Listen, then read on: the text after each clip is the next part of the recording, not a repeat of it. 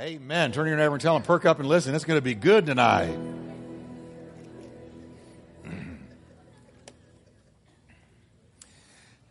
And just a reminder also that this Sunday, there's no Saturday night. You do remember that. We've shut it down for the summer. It's our summer schedule. So, again, if you come Saturday night, God bless you. Just pray for the church, pray over the building, and go to the house. But this Sunday, Jay Threadgill, our missionary from Haiti, is going to be here. I want you to hear from our missionaries, and this is one of our really great missionaries. He's given his whole adult life to Haiti. He feeds thousands of children every morning. That ministry, Church on the Rock in Haiti. For early morning prayer every morning at 6 o'clock in the morning, they have approximately 1,000 people show up just to pray. And God has blessed him there, not without struggle, incredible struggle. All those earthquakes and the terrible tragedies that have happened. Jay has seen all of that through. And he'll be here this Sunday to share the word. I'll be here. Kathy will be here. I can't wait to hear him. He's a fireball. You're going to like him. All right? Now, last time we finished chapter 11 with Solomon's really good advice to young people. And what did he say to the young people? He said, obey the word of God, embrace his wisdom, and honor his name. You will never regret it. One time I had eyes in the back of my head.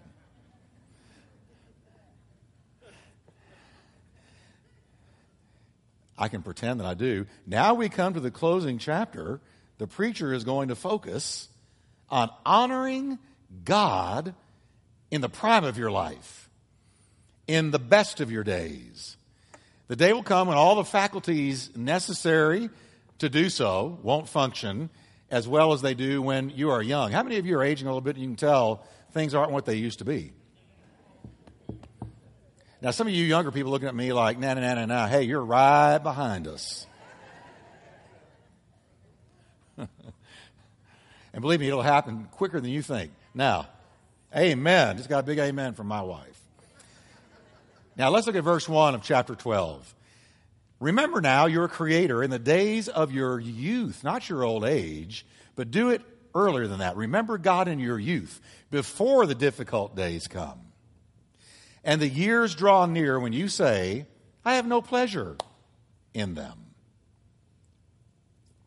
Remember the one who made you, gave you life, gifted you with your varying abilities, and to whom you owe everything. Remember him. Remember him when you're young.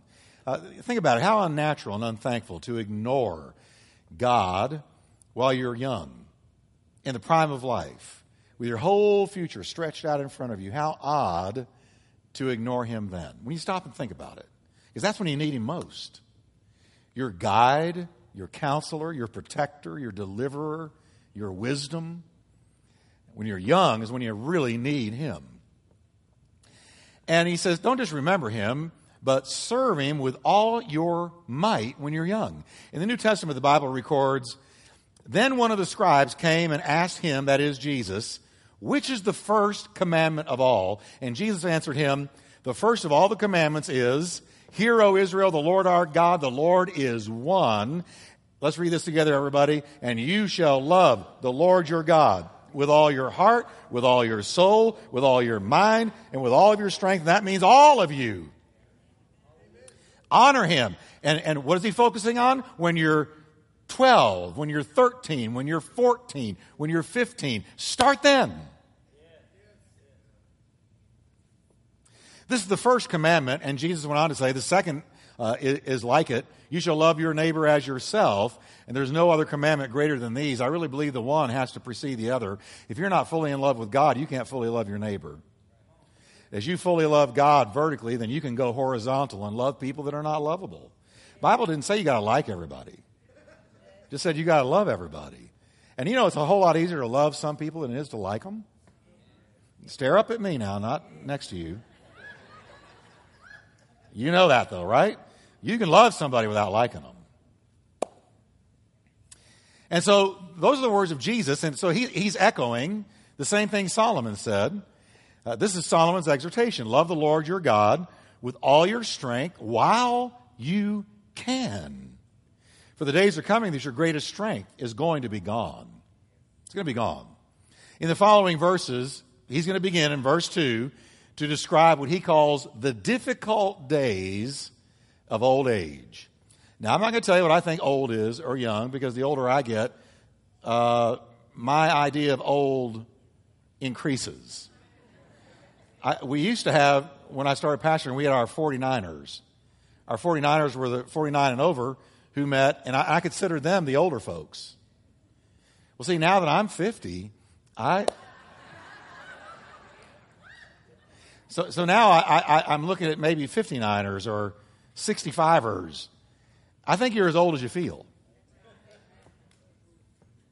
And here's Jane down here. I won't tell you how old she is, but she still takes kickboxing. Don't cross her. Right, Jane? Raise your hand, Jane. You can't even see her, and even when she stands up, you can't tell she's there. But we love Jane. And she drives a hot little Mercedes. What's that song, Little Old Lady from Pasadena? Go. Anyway. Now, so he's going to talk about the difficult days of old age. So he starts in verse 2. He says, remember him before the light of the sun, moon, and stars is dim to your old eyes, and rain clouds continually darken your sky. Now, I'm going to give you a forewarning. This can kind of be depressing, but I'm going to lighten it up. Because he's really talking about old age encroaching. So he's alluding first to the dimming of our natural eyes. The aging person can't see as well. The light of the stars seems to grow dim. It gets to the point, what stars? A guy told me, he said, I can't see in this eye, and I can't see well at all in my right eye, and I can hardly hear anything, but thank God I can still drive.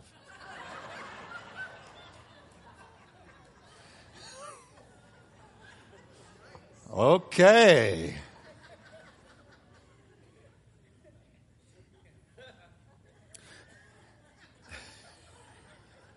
The rain clouds he mentions are likely the increased troubles of old age. The rain clouds. With old age comes more troubles than you had when you were young in a different kind of a way. If it's not one thing, it's another. One preacher referred to an aging body this way. He said, you know you're getting old when, if it doesn't hurt, it doesn't work.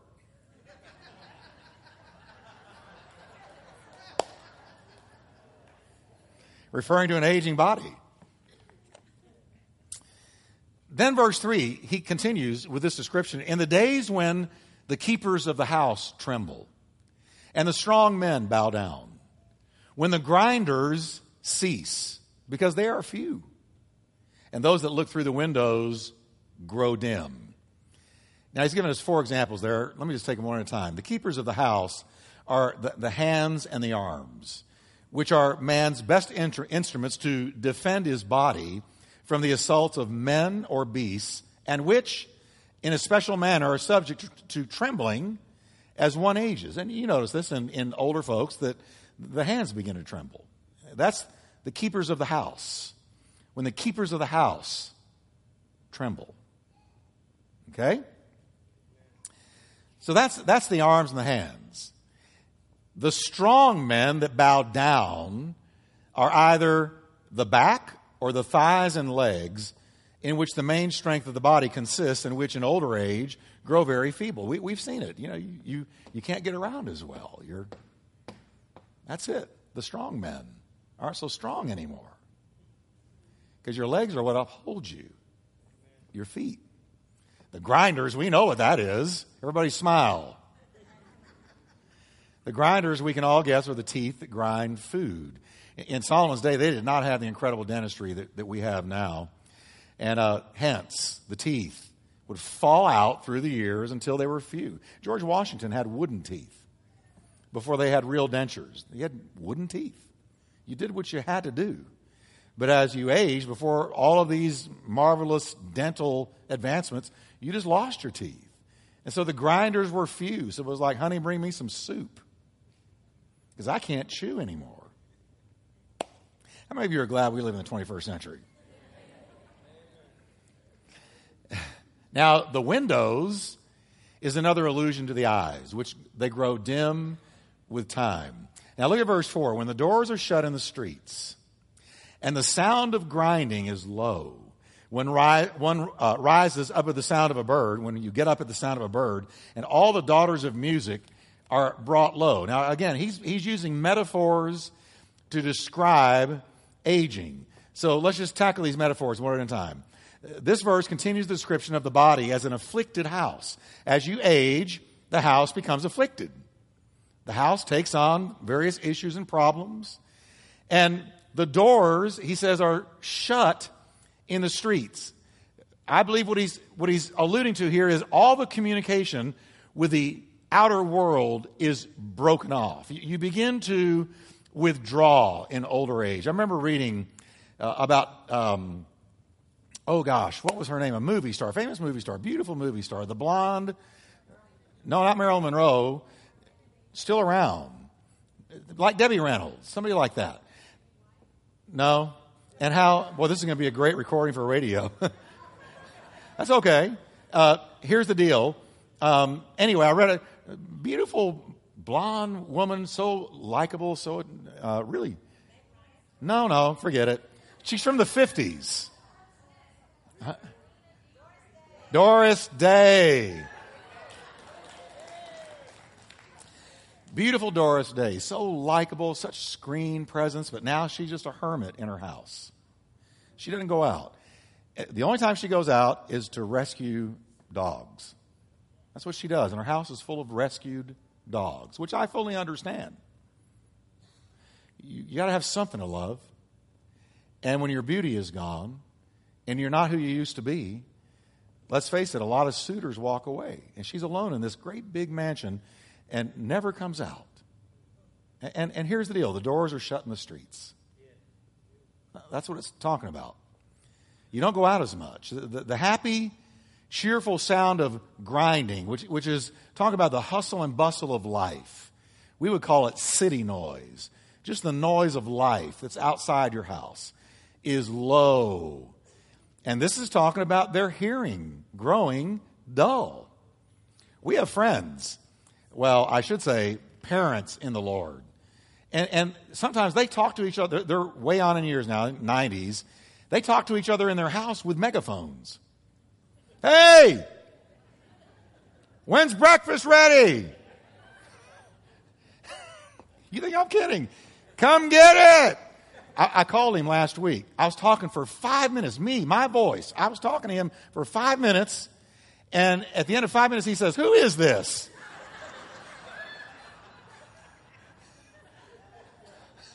And I said, "George, what do you mean? Who is this?" "It's me, Jeff. Jeff. Oh, Jeff, how's it going? Were a lot of people saved today?"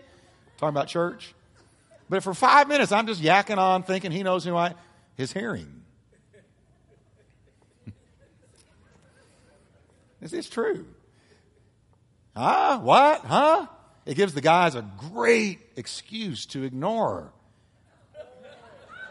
What'd you say? I didn't hear you. I didn't hear a thing you said. What was that about emptying the trash? I'm sorry, I didn't even hear you. But at the same time, watch this. At the same time, he says, he awakens at the sound of a bird. Now, this means his sleep is fitful. Whereas he used to sleep through a train running through the living room, now it takes just a slight noise. He's startled awake. Insomnia comes with older age. Then he talks about the daughters of music. The daughters of music that are brought low. The daughters of music are brought low. I believe, no doubt about it, it's talking about the organs of speech. So that the man cannot sing a note. The daughters of music are brought low. The voice box isn't what it used to be. You know, I love Billy Graham. Billy Graham was absolutely one of my heroes, one of my top heroes. And what a voice he had. Booming, just like thunder and lightning, and would just entrance a stadium full of people. But now it's so frail. and you can hardly make out what he's saying. The daughters of music are brought low. The voices of the aged are weaker. They can't speak or sing as they once did. The voice falters, it rattles, it catches itself. That's what he's talking about, aging, the joys of aging. Verse 5, also, they are afraid of height and of terrors in the way. When the almond tree blossoms, the grasshopper is a burden, and desire fails. For man goes to his eternal home, and the mourners go about the streets.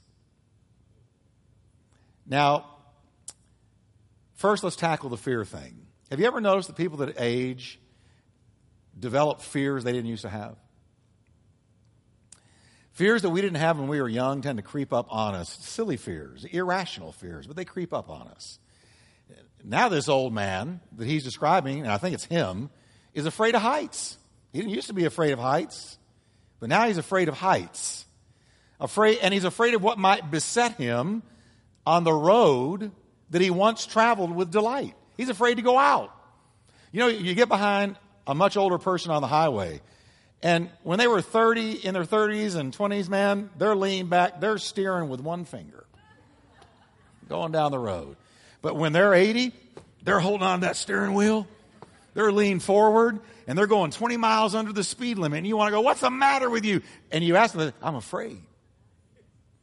I've seen wrecks, and I'm not as confident about my motor control, and so they're gripping, white knuckle on the steering wheel.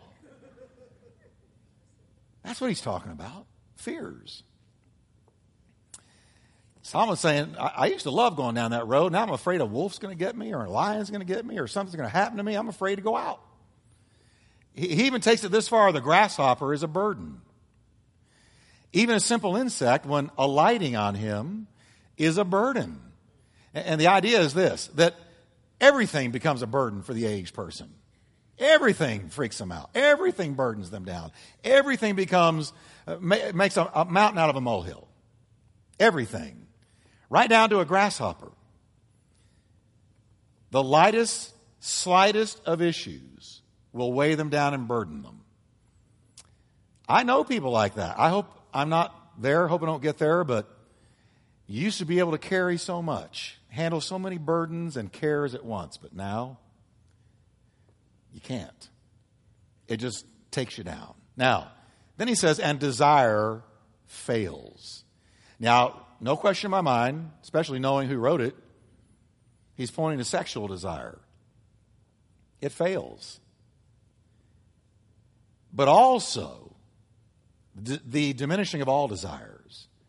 Desire for meat, drink, excitement, other things associated with the youthful lust for living begin to ebb and fail. The way you used to want to just grab the world by the tail and just enjoy life and take in life, and you had all these desires that drove you, but as you age, they ebb, and you don't want to go anywhere, you don't want to necessarily do very much, and if you go down to the 7-Eleven, it's a big journey.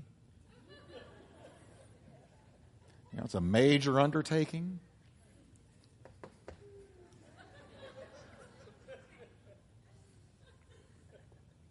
And you just don't have the desires you used to have. Things are just kind of flat.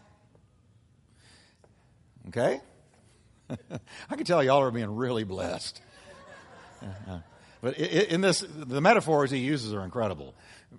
Now look what he says. For man goes to his eternal home. This is where he's been leading up to with all these verses. Here's where it ends. Man goes to his eternal home, and the mourners come to the funeral. Death is inevitable, says the preacher. Death is inevitable. It's going to come to all of us if the rapture doesn't happen. It's going to come to all of us. Everybody here is going to die. It's a guarantee. You may make it to 90. My mother is 90 this August. And what's amazing about my mother is a lot of the things that I've read to you, she hasn't experienced yet. She's still got her full thinking capacity. She still drives. She'll drive all the way over here from Richardson to be with us. She has more friends that I could even think about. She's never had any major physical problems, and she's going to be 90 this August. But you know what? Eventually, no one avoids this. It's part of the curse that came on us because of sin. Now notice that Solomon here is talking about an eternal home.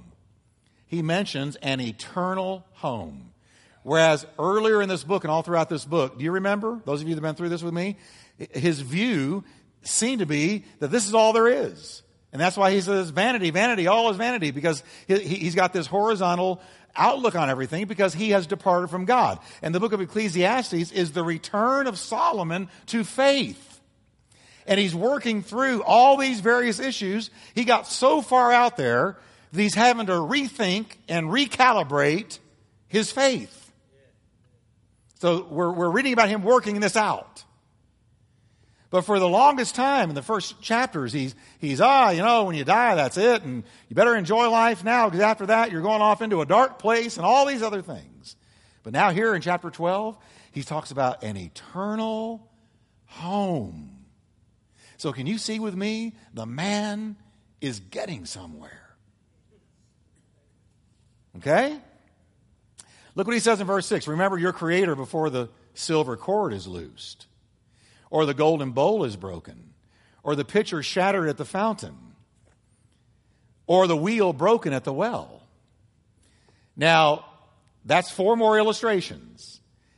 He's exhorting us to serve God while we are young, give to Him the best of our years, live for Him in the prime of youth, and then he gives us 4 illustrations of death. The first 2 are a silver cord and a golden bowl. He says before the silver cord is loosed or the golden bowl is broken. The golden bowl, many commentators agree with this. Some of this is really left up to interpretation, but I've read many different commentators on this, men who gave their lives to study the Bible, and the consensus seems to be that the golden bowl is likely the skull, which holding and protecting the brain is called golden. It's valuable because it holds and protects your gray matter. Okay? He says, before that is broken. Talking about death. The silver cord is probably a reference to the spine. Silver cord, which is white and precious as silver, and it's attached to the brain. He's talking about 2 things you must have to be alive. The bowl becomes broken and the silver cord is snapped. And that's talking about death. 2 things vital to life are broken. Now the next 2 illustrations are a shattered pitcher at a fountain and the broken wheel of a well. Now the pitcher shattered at the fountain illustrates a device used to carry water that can no longer do so. You know what it was like. We've all seen these wells where there's a bucket at the top and you lower it down to get water and then you bring it back up. But if that thing is broken, then it can no longer bring water up. So its purpose is over.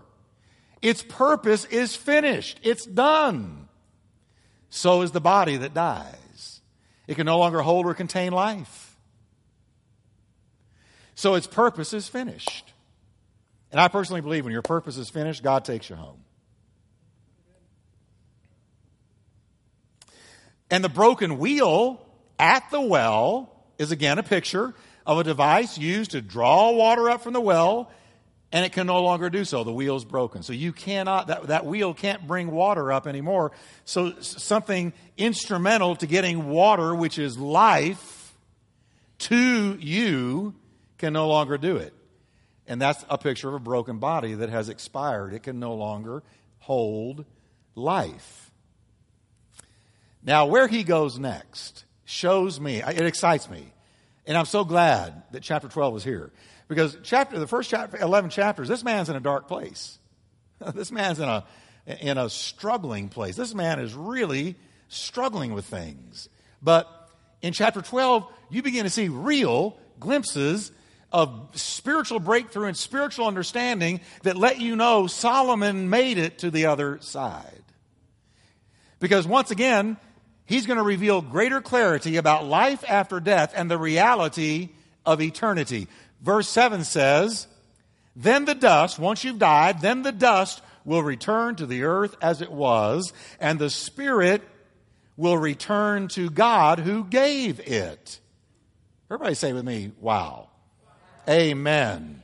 See, that's a revelation. He has not been there the first 11 chapters, but he's there now. He's talking about death. He's talking about the end of everything. He's talking about life coming to a close. He says, here's where I am in my faith. My body is going to return to the ground, but my spirit that God gave to me is going to go straight to him. What did Paul say in the New Testament? Absent from the body, present with the Lord. Two things happen at death. One, the body returns to dust, whether by cremation or over time while in the ground, it returns to that from which it came, dust. We all came from dirt. Hate to break it to you, but you are not made of fairy dust. We all came from dirt. We came from the dust.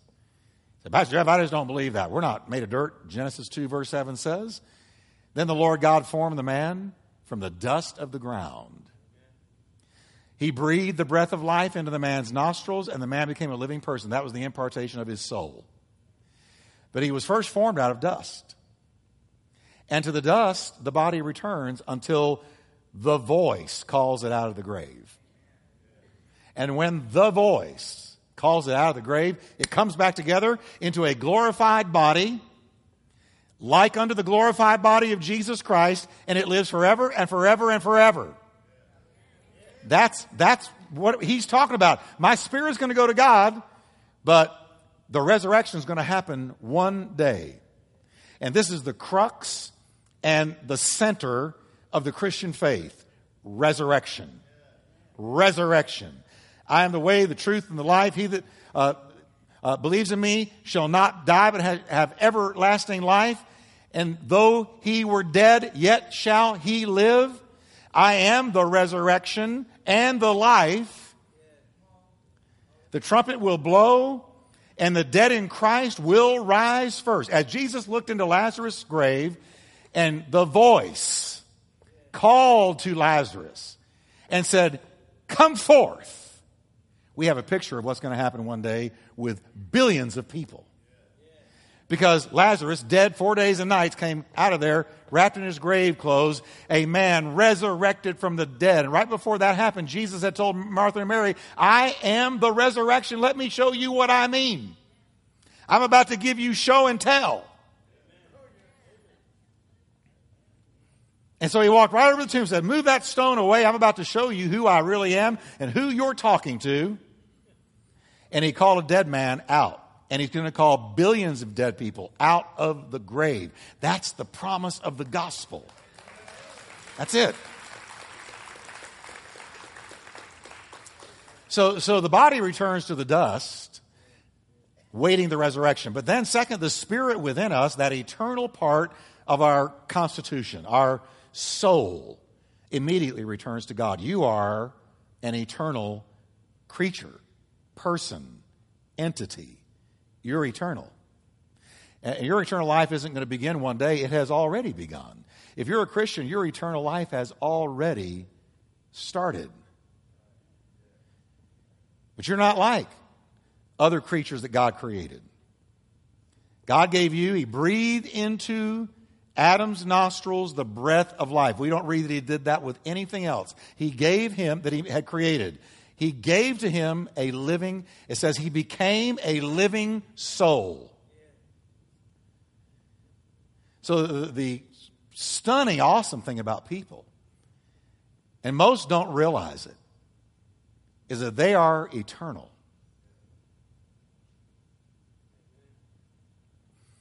Moses said, let the Lord, the God of the spirits of all flesh, appoint a man over the congregation. Now you notice the theology of Moses there. Even Moses understood that we had a spirit within us that was eternal and that God was God over our spirit. Our spirit would answer to God, would go to God, would return to God. What Moses said echoes what Solomon said and what the whole Bible teaches, that we have an eternal soul and that when our body quits, it immediately goes to the one who made us. Amen. The God of the spirits of all flesh. What a powerful statement.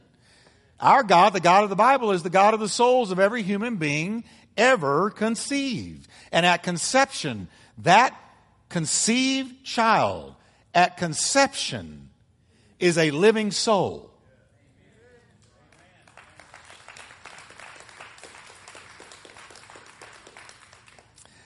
On the great day of judgment that's galloping our way, every person who rejected his Son or who refused to walk in the light God gave them will be brought before the God of all spirits. They will be. Every person that ever lived is going to be resurrected. Not just Christians. Everyone's going to be resurrected. Everyone. Hitler's going to be resurrected. Mussolini's going to be resurrected. I don't care. You name any person of infamy in history, any atheist, any God hater, any wicked evil person, they're all going to be resurrected and brought before God.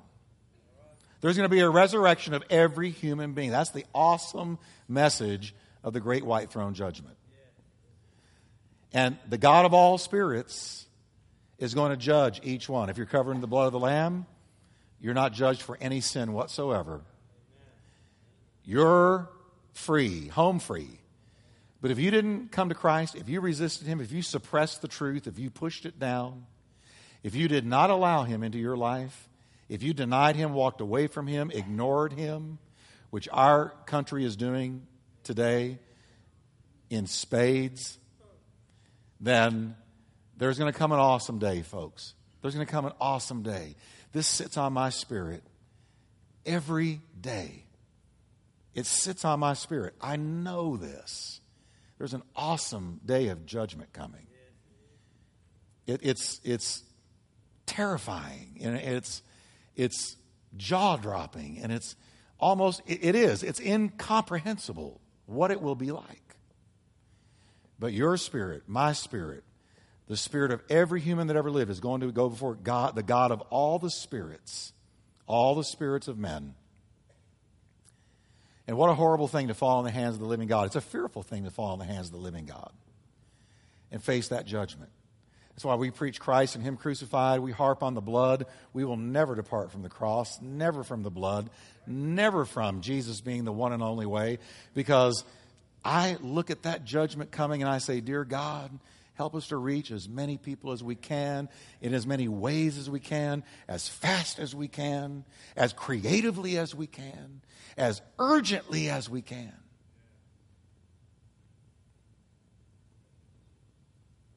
Because it's coming. It's coming. That judgment day is coming. Now he says in verse 8, vanity, vanity, says the preacher, all is vanity. Here we go again. This is verse 8. The same way that he began the book, he's ending the book. All is vanity, but let's clarify what he means now at the end of the book. And what he says, what I'm about to share with you, he's right about it. All is vanity. All things in the world are vain. All creatures are subject to vanity. All of them. All of God's created order. Dogs, cats, all the mammals, lions, tigers, bears, all the marine life, all are subject to vanity. They have been subjected to vanity because of sin. The entire creation is suffering because of sin. Let me just blow your mind with something. Do you know that God did not create carnivores in the beginning? He didn't create animals to go tear each other to pieces and eat each other. Do you know that if you go to Genesis and you look at what God says as He created everything, says He looked at everything and said it was good, and He said to Adam, I have given to you every herb of the field for food, as well as to all the animals. Read it. All the animals. Lions were originally herbivores, not carnivores. God didn't create animals and say, now go ahead and tear each other to pieces and eat each other up, and it is good.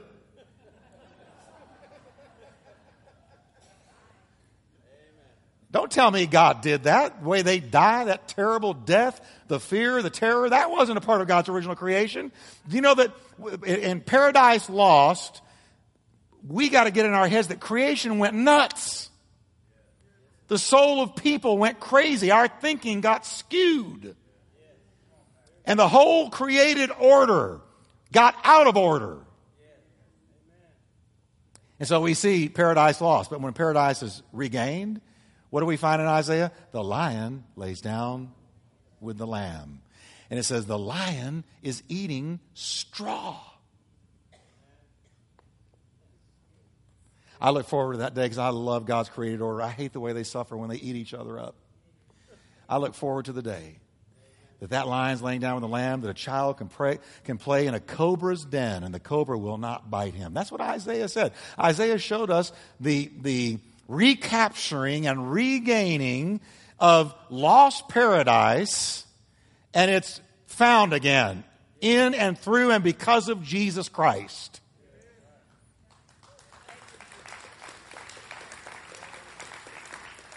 But right now, all the creatures are subject to vanity. Man in every state and in his best estate is altogether vanity. Now the wise man, the preacher, Solomon, can affirm with confidence these things because after he had shown that not only childhood and youth are vanity, but even old age, the infirmities, the sorrows, the distresses of which he has just discussed, that's all vanity. And then everything ends in death. The last end of man is for his body to return to the earth and his soul to God. Now, if we stopped right there, if you just stopped right there, then you could actually agree with everything he taught in Ecclesiastes when it comes to vanity. It's all vanity. What's it all for? You're just going to die. Somebody else is going to get what you earned. You're just going to return to the dust, and that's it. What's it all for? It's vanity. But we have a Savior who undid and reversed the curse. So the vanity part is only for the godless, only for those who reject Christ. Then indeed, everything you touch is going to be vanity.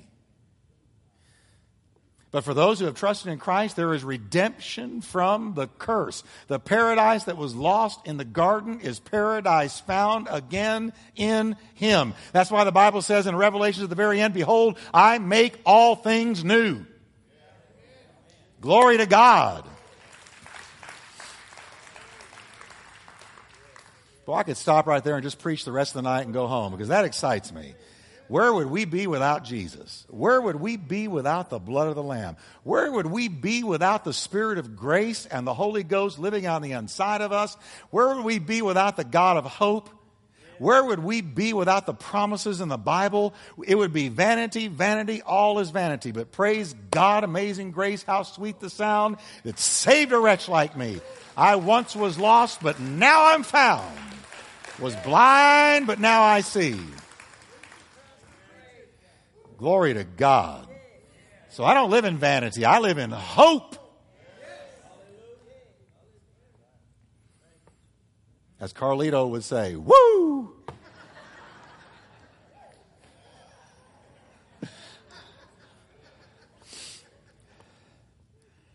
Now we come to the epilogue of the book of Ecclesiastes. Here's the epilogue. Verses 9 and 10. And moreover, now he's talking about himself, and he's kind of summing things up. He's summing things up. And so, moreover, because the preacher was wise, he still taught the people knowledge. Yes, he pondered and sought out and set in order many proverbs. You got the book of Proverbs in here. The preacher sought to find acceptable words, and what was written was upright, words of truth. He's telling us that what he shared was inspired. Solomon still taught the people knowledge after his fall into idolatry and his recovery. On his way through recovery, he gave us Ecclesiastes. In his better days, he gave us the Proverbs and the Song of Solomon. He communicated his knowledge. He didn't hide his talent into the earth, nor in a napkin, but having freely received, he freely gave and kept back nothing from his people. What he shared were words of truth. I love this Bible. I'm holding in my hand gold, silver, precious stones, diamonds, rubies, emeralds, sapphires, all waiting for you to dig it up out of this word. This is a precious word. There's no book like this in all the earth. The Word of God. The Word of God. So he says, what I share with you were words of truth. They were inspired. He taught them the knowledge of themselves. He told them the truth about themselves. You're fallen. You're impure. You're impotent. And you're unrighteous. That's the truth about men.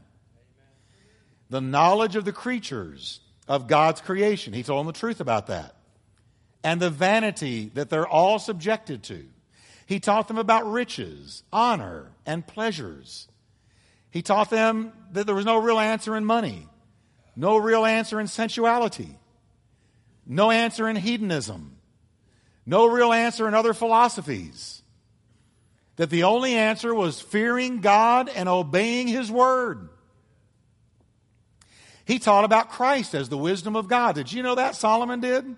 Taught about Christ as the wisdom of God, told about the eternal nature of His person, His glories, His excellencies, and His beauties. And you find those truths in the Proverbs and in the Song of Songs, Song of Solomon.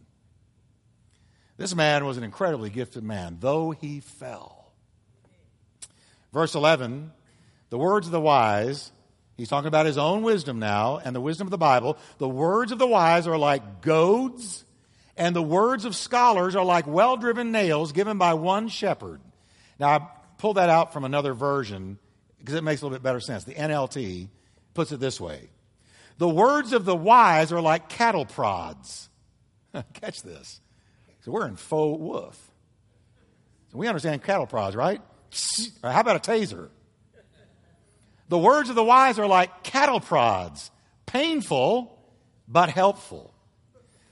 Their collected sayings, everything in this book, are like a nail-studded stick, which is what shepherds would use in the Old Testament. They would have a stick that had nails in it, and they would prod the sheep into the direction they needed to go. And it hurt. But it got them going in the direction they needed to go. He said, that's what the Bible is like. That's why some people won't come to a church that preaches the Bible. Oh, they read the Bible. I'm not interested. I'm not going to go there. You know why you're not going to go there? Because the Bible convicts you. There are churches you can go to for a year and never once be convicted of sin because they're never going to minister the Bible. But here is like a cattle prod. This is what he's saying to us. The words of the wise in here are like cattle prods. Here we are, dumb sheep, straying, always going off in the wrong direction if left to ourselves. And he says God comes along with His Word and prod you or swat you. Even in the Old Testament, when David said in the 23rd Psalm, thy rod and thy staff, they comfort me, he wasn't necessarily talking about something that was pleasurable. Because that Old Testament shepherd would take that rod, and he was an expert at hurling that thing through the air at a straying sheep and whacking him from behind with it. Or that sheep would turn around and get back in with the flock. Thy rod and thy staff, they comfort me. They get me into where I ought to be. Before I was afflicted, I went astray, the psalmist said. But now I have kept your word. What has made me keep His word? I got afflicted. What afflicts us sometimes? The Word of God. I can't tell you how many people come up to me all the time and say, boy, Pastor, that message really stung, but it was good. I said, I didn't mean to sting you. But see, when the Word is really preached, the way it ought to be preached, it lovingly, graciously, mercifully prods us and corrects us and gets us going in the right direction.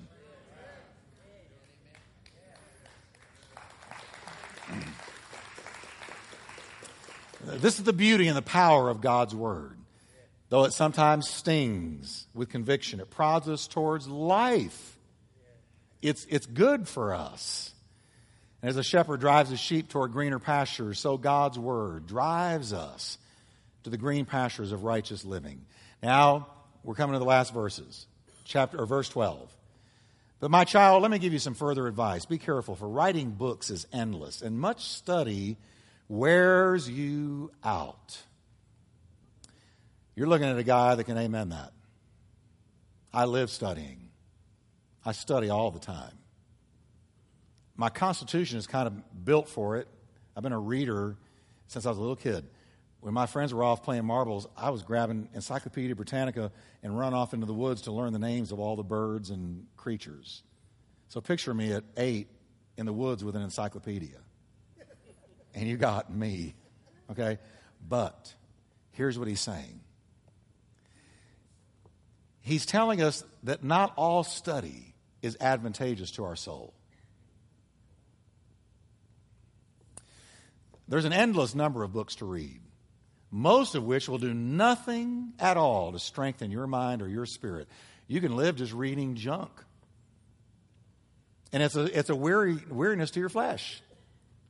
So the best advice is that more of your reading than not should be that which edifies, like the Bible and other books that have to do with the things of God. I rarely, except when I read history, rarely read something that doesn't speak to my soul and feed my soul. I read a lot of history. I love history. And I read a lot of philosophy, only so that I can speak to this generation. Now, the close, Solomon sums up the book with one final admonition. Here's the end, last 2 verses. And this is out of the NLT, New Living Translation. That's the whole story. Here now is my final conclusion. Fear God and obey His commands. Can we say that together? Fear God and obey His. After all this searching and seeking and sensuality and drunkenness, hedonism and philosophy and depression and disillusionment and pessimism, he finally comes down to this. He says, here's what I've got to say at the end of my book. Fear God and obey His commands. For this is everybody's duty. And then verse 14, God will judge us for everything we do, including every secret thing, whether good or bad. So in light of the reality of coming judgment and accountability before God for how we lived our life, wisdom advises we fear the Lord and live a life of obedience and honor to Him. Can we stand together tonight? Isn't this good stuff? Man, I'll tell you. Now, ushers, are y'all ready to hand out those questionnaires? If you want to ask me a question, and don't put your name, you can remain totally anonymous. And I've never had anybody put their names, as a matter of fact. But if you want one of these, can you just lift your hand and you want to ask a question? Lift them high, lift them high. I know I got some curious people in here. Lift your hands high. Where are you? What are y'all doing, Ted? Are you handing them out? Oh, you're at the door. Okay, I'm sorry, everybody. Just grab one at the door, and if you want to write down a question before you even leave tonight, and take it to the connection point. Valerie, are they taking the connection point? They hand them there. Okay, and I'll get all these questions. I'll pick the ones that I think are the most universal, the most common, that would speak to the most people. I'll grab the best ones that I can find. They're all good, but I'm going to grab the ones that I think would apply to most people, and I'll do my best to answer them. 2 weeks in a row, so be thinking. I know you have some questions, okay?